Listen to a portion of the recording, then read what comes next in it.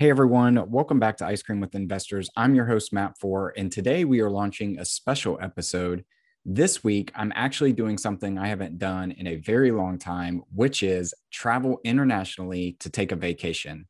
As most of you probably know, traveling is one of my passions, and traveling internationally is a great opportunity for me to grow as an individual. It's a good chance to meet new people, experience new cultures, and most importantly, have great food that I haven't had before. And in this episode, you'll get an opportunity to learn a little bit more about my story and also hear my 4 principles for living a more intentional life. I hope you enjoy this show. You're listening to Ice Cream with Investors, a podcast that is dedicated to teaching you how to better invest your money so that you can live a more intentional life. I'm your host, Matt Four, and it is my goal to teach and empower you to remove the roadblocks to your financial success. Our guest today was financially free by the age of 32. He lays out 4 steps for achieving anything. He's a triathlete. He's a successful passive investor. He's going to lay out many steps around passive investing as well, that whether you are active or passive in this business, you're going to want to listen up. His name is Matt Four. He's a part-time real estate investor. He's based out in Nashville, Tennessee. In his professional life, he has spent over a decade in sales and sales leadership positions at one of the largest technology companies in the world. By investing in real estate, he was able to achieve financial freedom by the age of 32.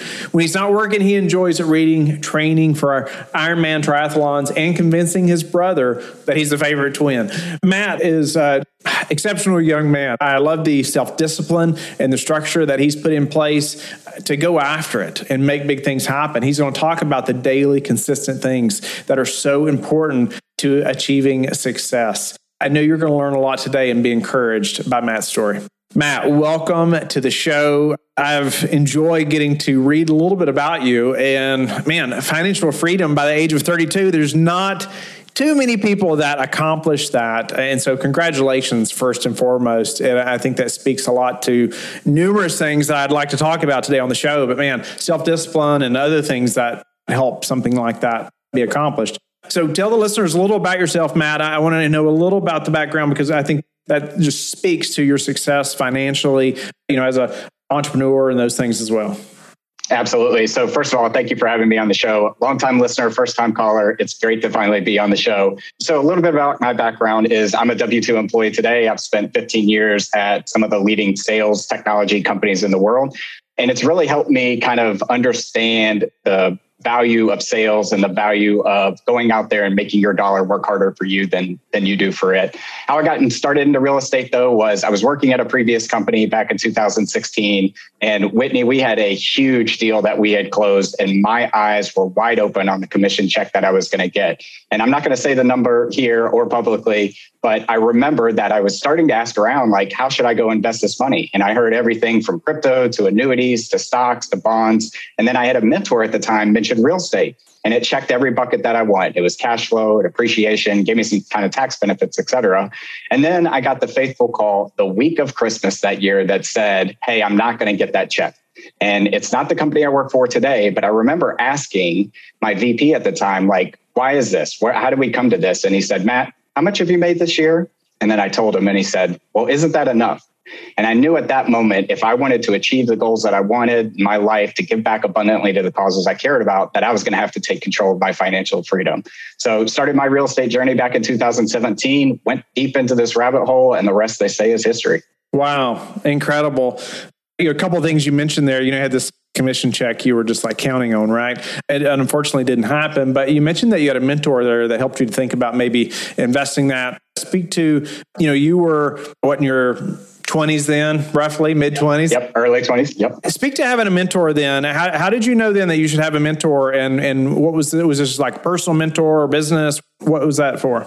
Yeah, it was actually a business mentor who has become a very close personal friend over the past couple of years. And really, it just happened out of consequences. I think the best mentors you find in life are adding value to other people along your journey and just finding a connection and clicking with them. If I came up to you today and said, hey, Whitney, can I be one of your mentees? How do I add value to you?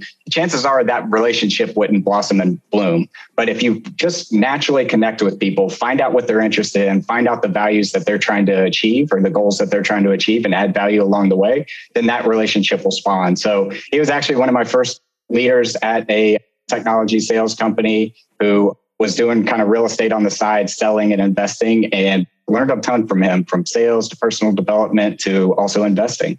Speak to achieving financial freedom so young. Give us a little bit of a roadmap there, how you did that. Yeah, absolutely. So I'll put a big star on it. Financial freedom to me meant that I could pay for my bills. I would always have a roof over my head and I would always have food over the table. It did not mean that I would be traveling to Air Dubai, first class, and staying at a 5-star hotel. So just to caveat that. But what I really tried to do, Whitney, is be very intentional with where I was. And I figured out, or I found through this process, that solving the money problem helps you be more intentional with the people that you love, with the activities that you care about, with the passions that you have.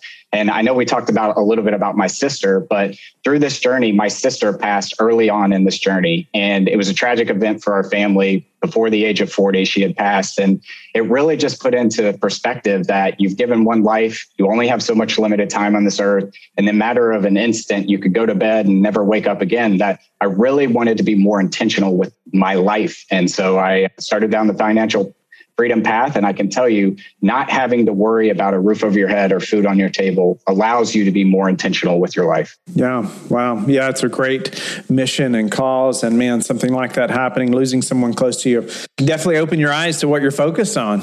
Right? 100%. Wow. So I appreciate you being so transparent, sharing that. And so I want to back up a little bit.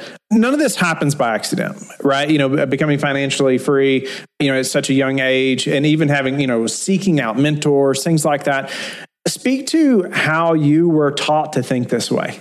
And maybe, I don't know if you've ever been asked that before, but I love thinking about these things because I have 2 young boys and a daughter that's much younger.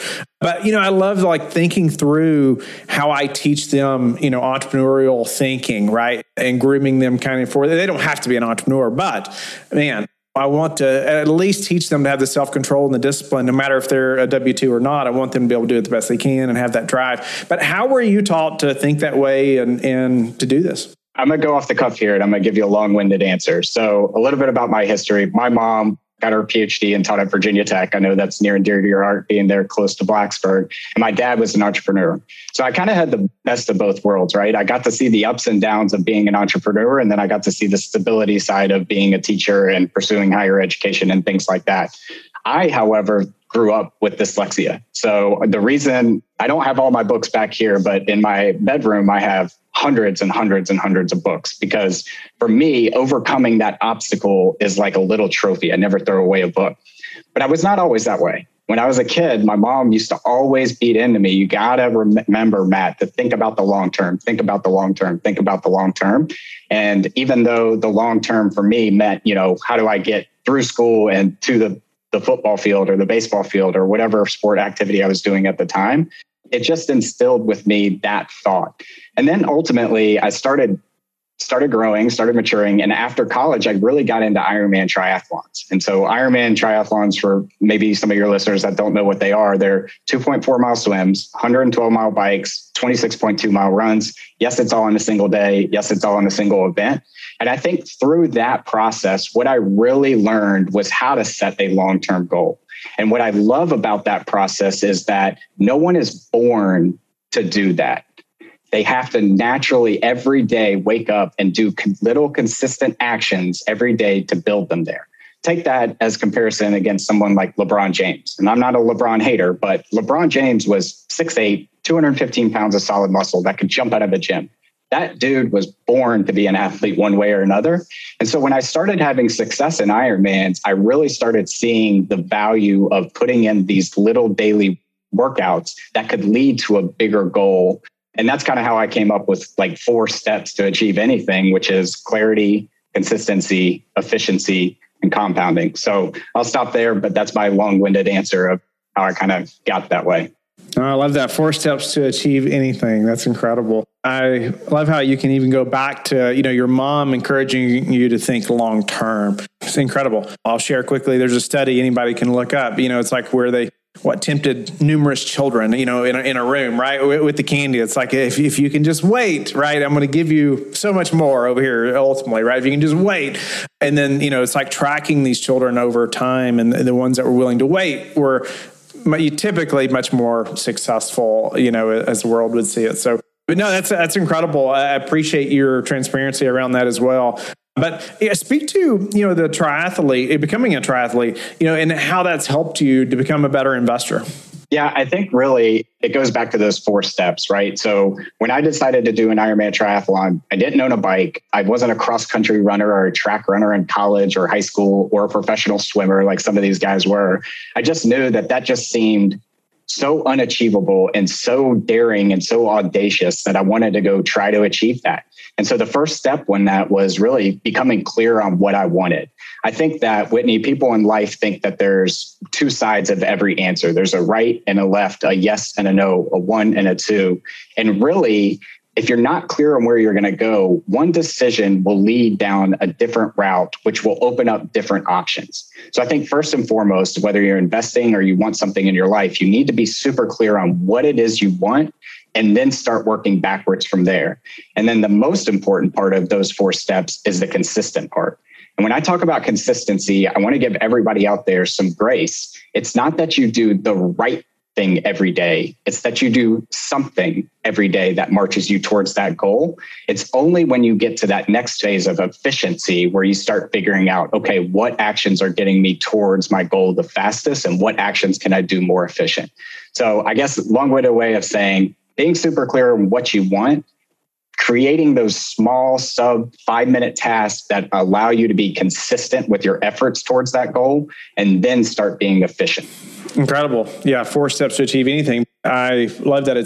You got to get clear on where you want to go. You talked about working backwards, and then it's being consistent, consistency. And that makes me think of obviously our podcast. It's definitely not every interview has been amazing. I'll be the first one to say that. But man, we're just extremely consistent over a long period of time. And I feel like that eases the burden of that a little bit too, to think about, you don't have to do the right thing every day, but you need to do something. Even if it's the wrong thing you're learning, right? You can recorrect. And I was interviewing a friend earlier today, even, he talked about, standing still is the problem. You got to be taking steps in some direction. And, as long as you're moving, even if it's the wrong direction, one day, you've learned something and you can correct pretty quickly. But if you hadn't taken the step, you wouldn't have learned anything, right? So incredible. I love that. And what about, I know there's some things around passive investing that you talk about as well, and that passive investors need to know. And I would love your thoughts about that. Yeah, so I think this goes back to being intentional. So I today am only a passive investor. I've got my single family portfolio that I kind of built up. And then I decided that I wanted to get out of the single family business and more into the multifamily and the syndication. Was it single family rentals that provided the financial freedom? Yes. Yep. Okay. And then I decided, I had a couple instances in 2020 that maybe we could talk about that, kind of put that light bulb in my head that, okay, I need to get into bigger assets because one, this is taking more time to manage these single rentals, even though I had property managers than I expected. And with me doing podcasts, with me doing Ironman, with me working a high demanding job, I just couldn't be intentional at all of those things if I was also thinking about, hey, what's going on with these properties and things like that. So I really try to help listeners and the people that I speak with think about how can you solve the money problem by being a passive investor so that you can be more intentional with your loved ones, with the causes you care about, with your children and things like that. I mean, I can tell you there's many different times where I've sat down for dinner with a friend or a loved one or something like that, and the phone rings and you have to go answer it because you have to solve that money problem, whether it's for your W-2 or not. So I don't know if that answers your question, but that's kind of how I started that journey. Yeah. And you had mentioned, and maybe you talked about it a little bit there, but anything else that happened like 2020 that helped you to say, hey, I want to move to larger deals, larger multifamily as opposed to single family? Yeah, I had 2 instances that happened right back-to-back months. So I owned a triplex that the middle unit was moving out, and during their move out, they left the faucet just dripping. It was enough dripping to cause a flood in that unit, not flood, but water damage. in that unit before we could get in there. And that didn't wipe me out, but it was a $5,000 repair. And for that single part of the triplex, that wiped out the entire cash flow for the entire year. And then I'll be darned, right next month, I had an HVAC go out in one of my single family units as well, which again, I set aside money as reserves for these things to happen because they're going to happen. But that cost me $6,000, which wiped out the cash flow for that unit for the entire year again. So it was at that point, it's like, wait a minute.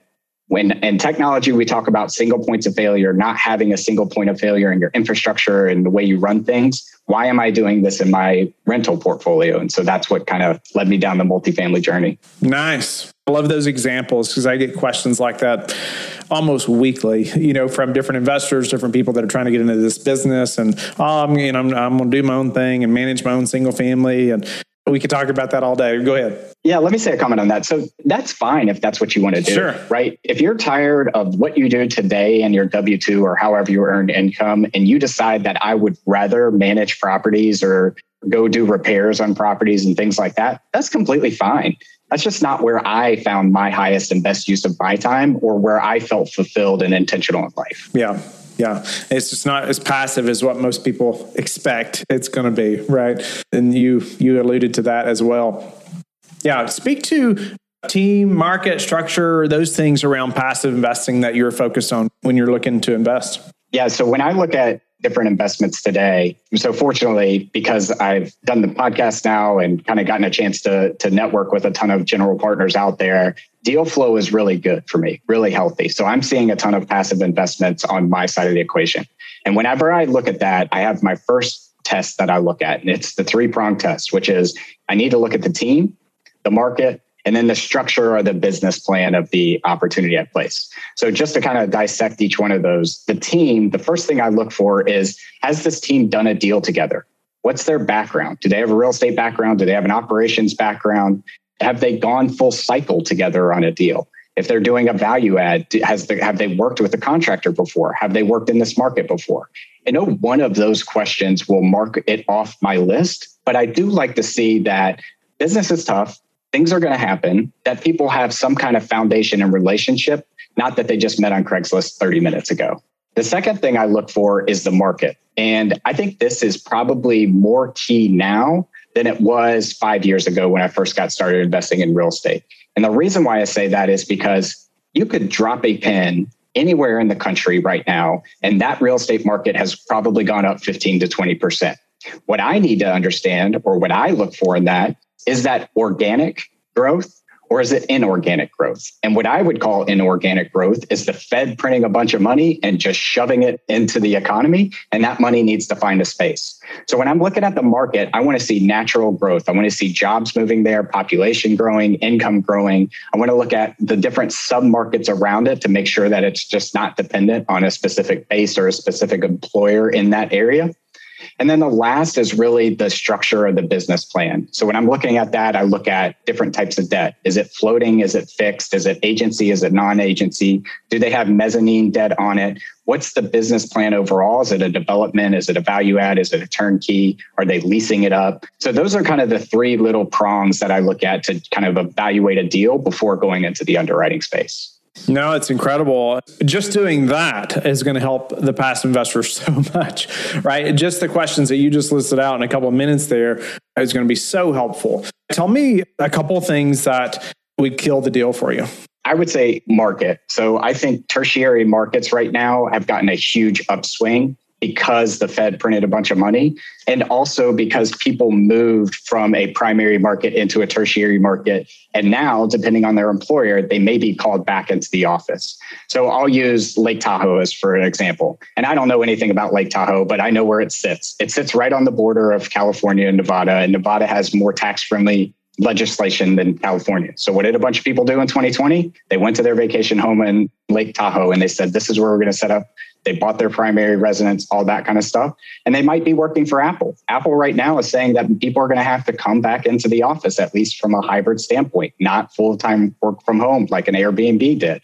So what does that mean? That person's going to need to either move back to San Francisco or Cupertino, or they're going to have to find employment. Now, does Lake Tahoe have a bustling tech sector like Silicon Valley? No, it doesn't. So are people going to stay there? Or are they going to move back? So that's just an example of how I'm kind of looking at markets right now. So that's the way you're hedging against that risk, ultimately, is heavy focus. And we should always have a heavy focus on what market they're in. I like even the order of the things that you laid out there, because I do think like the team, the operator, those things, first and foremost, right? Doesn't matter what the deal looks like or even the market if you can't trust the operator, to say the least. Speak to the process of, how long maybe you're taking when you're determining to invest with someone or not. Are you investing it within a week, a month, or is it like, no, I want to get to know this operator over 6 months, and this is kind of how I do that? It's usually 6 months. So I find a way to connect with them, strike up a conversation, sign up for their email list, and then I'm just judging the deals that they're pushing out there. So if someone's pushing out a deal once every 7 months, I don't know if that's the type of person that I want to be invested with, because maybe they're not fully committed, or maybe they don't have the great deal flow that we will need as we kind of go into this next phase of the economy here. And then after that, I typically take a look at the team, market, and business structure. So are they continually running the same business plan over and over again? Or is it this time it's a value add, this time it's a development, this time it's a lease up, different markets, all that kind of thing? And then the last thing, and probably the most important, I want to make sure I don't breeze over your point about the team. In real estate investing as a whole, you don't bet on the horse, you bet on the jockey. And what that means is the team and the operations. So what I don't want to see is that someone's slapping their name onto different GP deals over and over and over again and don't have consistency in that. I would rather see somebody say, hey, here's my tribe, here's who we're running with, here's our process, here's the markets we're going after, here's our business plan. And if I see 3 or 4 consistent deals on that, then I start doing the underwriting of the specific deals that are coming by. You mentioned we're ultimately consistent in the asset classes offerings that they're providing.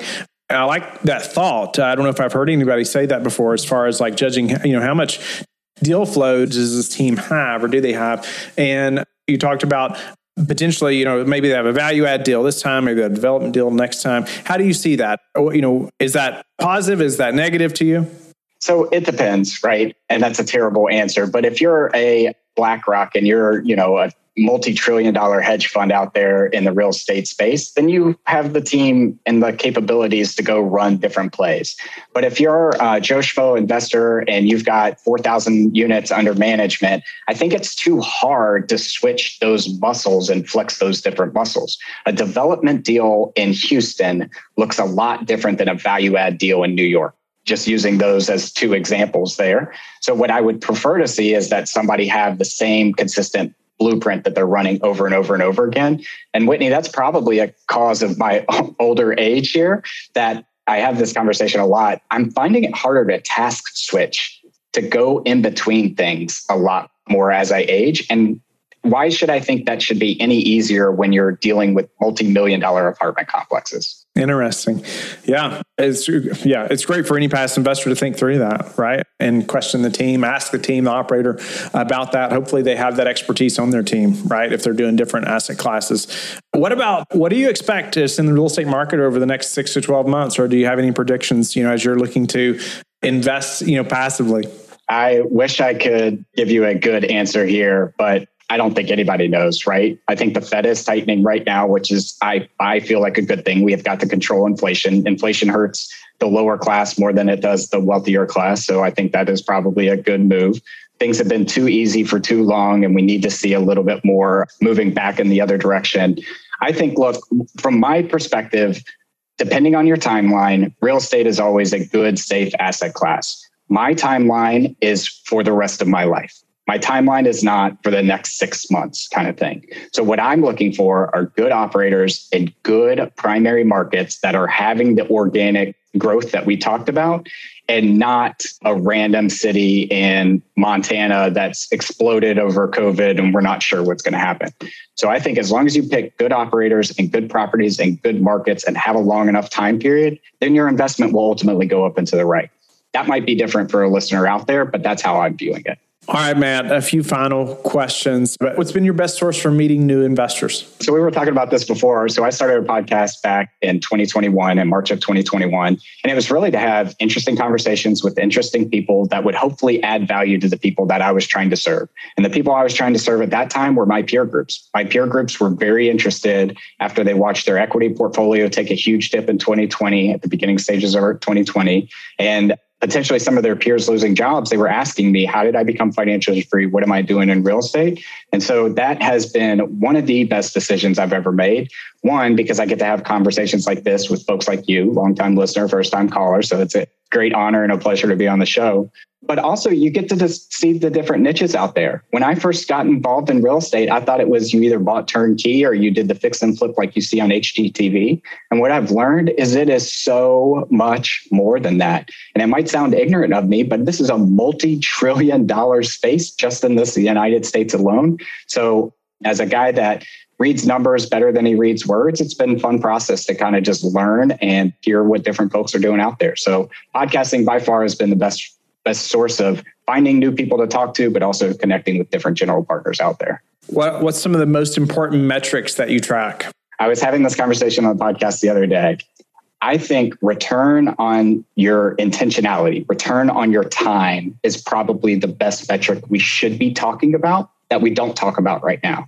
And what I specifically mean about that is everybody on social media right now plugs how many units they have, what's their assets under management, and all that kind of stuff. But they're not telling you, are they being intentional with their time to pursue the passions that they care about with the people that they love? So your return on your time in the sense of, are you getting the most enjoyment out of it, would be the number one thing that I would look at and track. So you mean even for the operator you're looking to invest with, you would like to know that about them, that they're focused on that as well? Yeah, I think so. Cool. What about some daily habits that you are disciplined about that have helped you achieve success or maybe the highest return? I've got a ton, so I'm trying to narrow it down for you. But I think the biggest life hack in the world is waking up early. I don't know why, but when I was 21 years old, I started waking up at 4 a.m. in the morning to get my workouts in and to do a little bit of reading. And that has been the best return on my time I have ever done, because what I tell people is that 4 hours that I get from 4 to 8 o'clock is time to invest in myself, pay myself first. And that's before emails are going off, phones are ringing, all that kind of stuff. So I think the best habit I have is waking up earlier before anybody else does. Yeah, no, that's awesome. I could not agree more. It changed my life when I started being consistent about being up early and being intentional with that 4 hours like you're talking about. No doubt about it. It has changed over time, but it's so important. Go ahead. I want to touch on that because people will tell me, well, I'm a night owl and I couldn't be a morning person. First of all, no one's a morning person. Getting up that early is a habit. Yeah. You just got to get into it. You morph into the person that your actions are guiding you to be. And the second thing I would say is, like, when people tell me they're a night owl, it's like, don't you understand that you have given to everybody else and every other obligation that you have in your life before you're giving to yourself? It's so hard for me to believe that you are your most productive self after you've given everything else to the world throughout the day. That's what I was just thinking about that. And you hammered it home. It's like, which time of day do you think you're going to be most productive? After you've rested or, the last thing like you're talking about? So important to think through. What about the number one thing that's contributed to your success? Consistent actions. Daily consistent actions. And my coach right now keeps hammering home with me The Gap to the Gain by Dan Sullivan. And it talks about when you're in the moment, when you're in the thick of it, of being successful or marching towards your goals, you don't look back to think about how much you've accomplished. You're always looking forward. And so I think Ironman has really taught me it's about running the mile you're in and not thinking about anything else. Compare yourself versus your past self, not someone else's today's self. And look, I'm not perfect at that. That is still something I struggle with tremendously. But I think, consistent actions has been the number one thing that's led me to success. How do you like to give back? So we were chatting about this before. My sister was mentally disabled and she passed away at the age of 39 in 2018. There's an organization in Lynchburg, Virginia called Humankind, and Humankind helped take care of Whitney for 20 years. And so every 2 weeks out of my paycheck, my company fortunately can set this up. They take money and move it to Humankind to give as a donation, and they match it. And then when I get to the end of the year, I take a look at my real estate profits and I make sure that at least 5% of those go to them as well. So look, it's not enough to change the world, but it's my little part that will hopefully help that organization continue to give back to families like mine got a chance to experience. Yeah. Well, Matt, I appreciate you being willing to share that and help so many others to think through it, because definitely it's such a difficult time, no doubt about it. Man, you have used that to motivate yourself and now to help many other people to be motivated, in the right way and encouraging them. But I just appreciate you being transparent with, even from the commission check that you lost to financial freedom to at 32, even how some things about your mother and father that help shape you, right? And then the 4 steps to achieving anything. I know we're going to highlight all this in the show notes, but you listed many other things. I love it. Just your focus on getting up early as well, and the structure and the passive investing, the things you've thought through there. It's helped many of the listeners, whether they are active or passive. You need to be thinking about those things. And hopefully you are expressing those. If you're active, hopefully you're expressing those things to your potential investors, right? We've not always done that well. It is a continual improvement process on all those things that Matt listed there. Our whole team is working on those things. So yeah, I'm grateful again to have had you on the show, to meet you, Matt. How can the listeners get in touch with you and learn more about you and your podcast? Absolutely. So the show is called Ice Cream with Investors, and we're on every podcast app from Stitcher to iTunes to Google Podcasts. You can also see icecreamwithinvestors.com. It's a work in progress. Get going and then get good. So we're working on the website. And then you can find me on LinkedIn. That's probably the easiest way to reach out to me. Matt Four, based out of Nashville, Tennessee. You'll see my ugly face up there. I love talking to people. I would warn you though, I love nerding out about investing. So might bend your ear on investing ideas. Thank you for listening to Ice Cream with Investors. If you like what we serve you here, it would mean the world to me if you would like, subscribe, and leave a review on your favorite podcast app.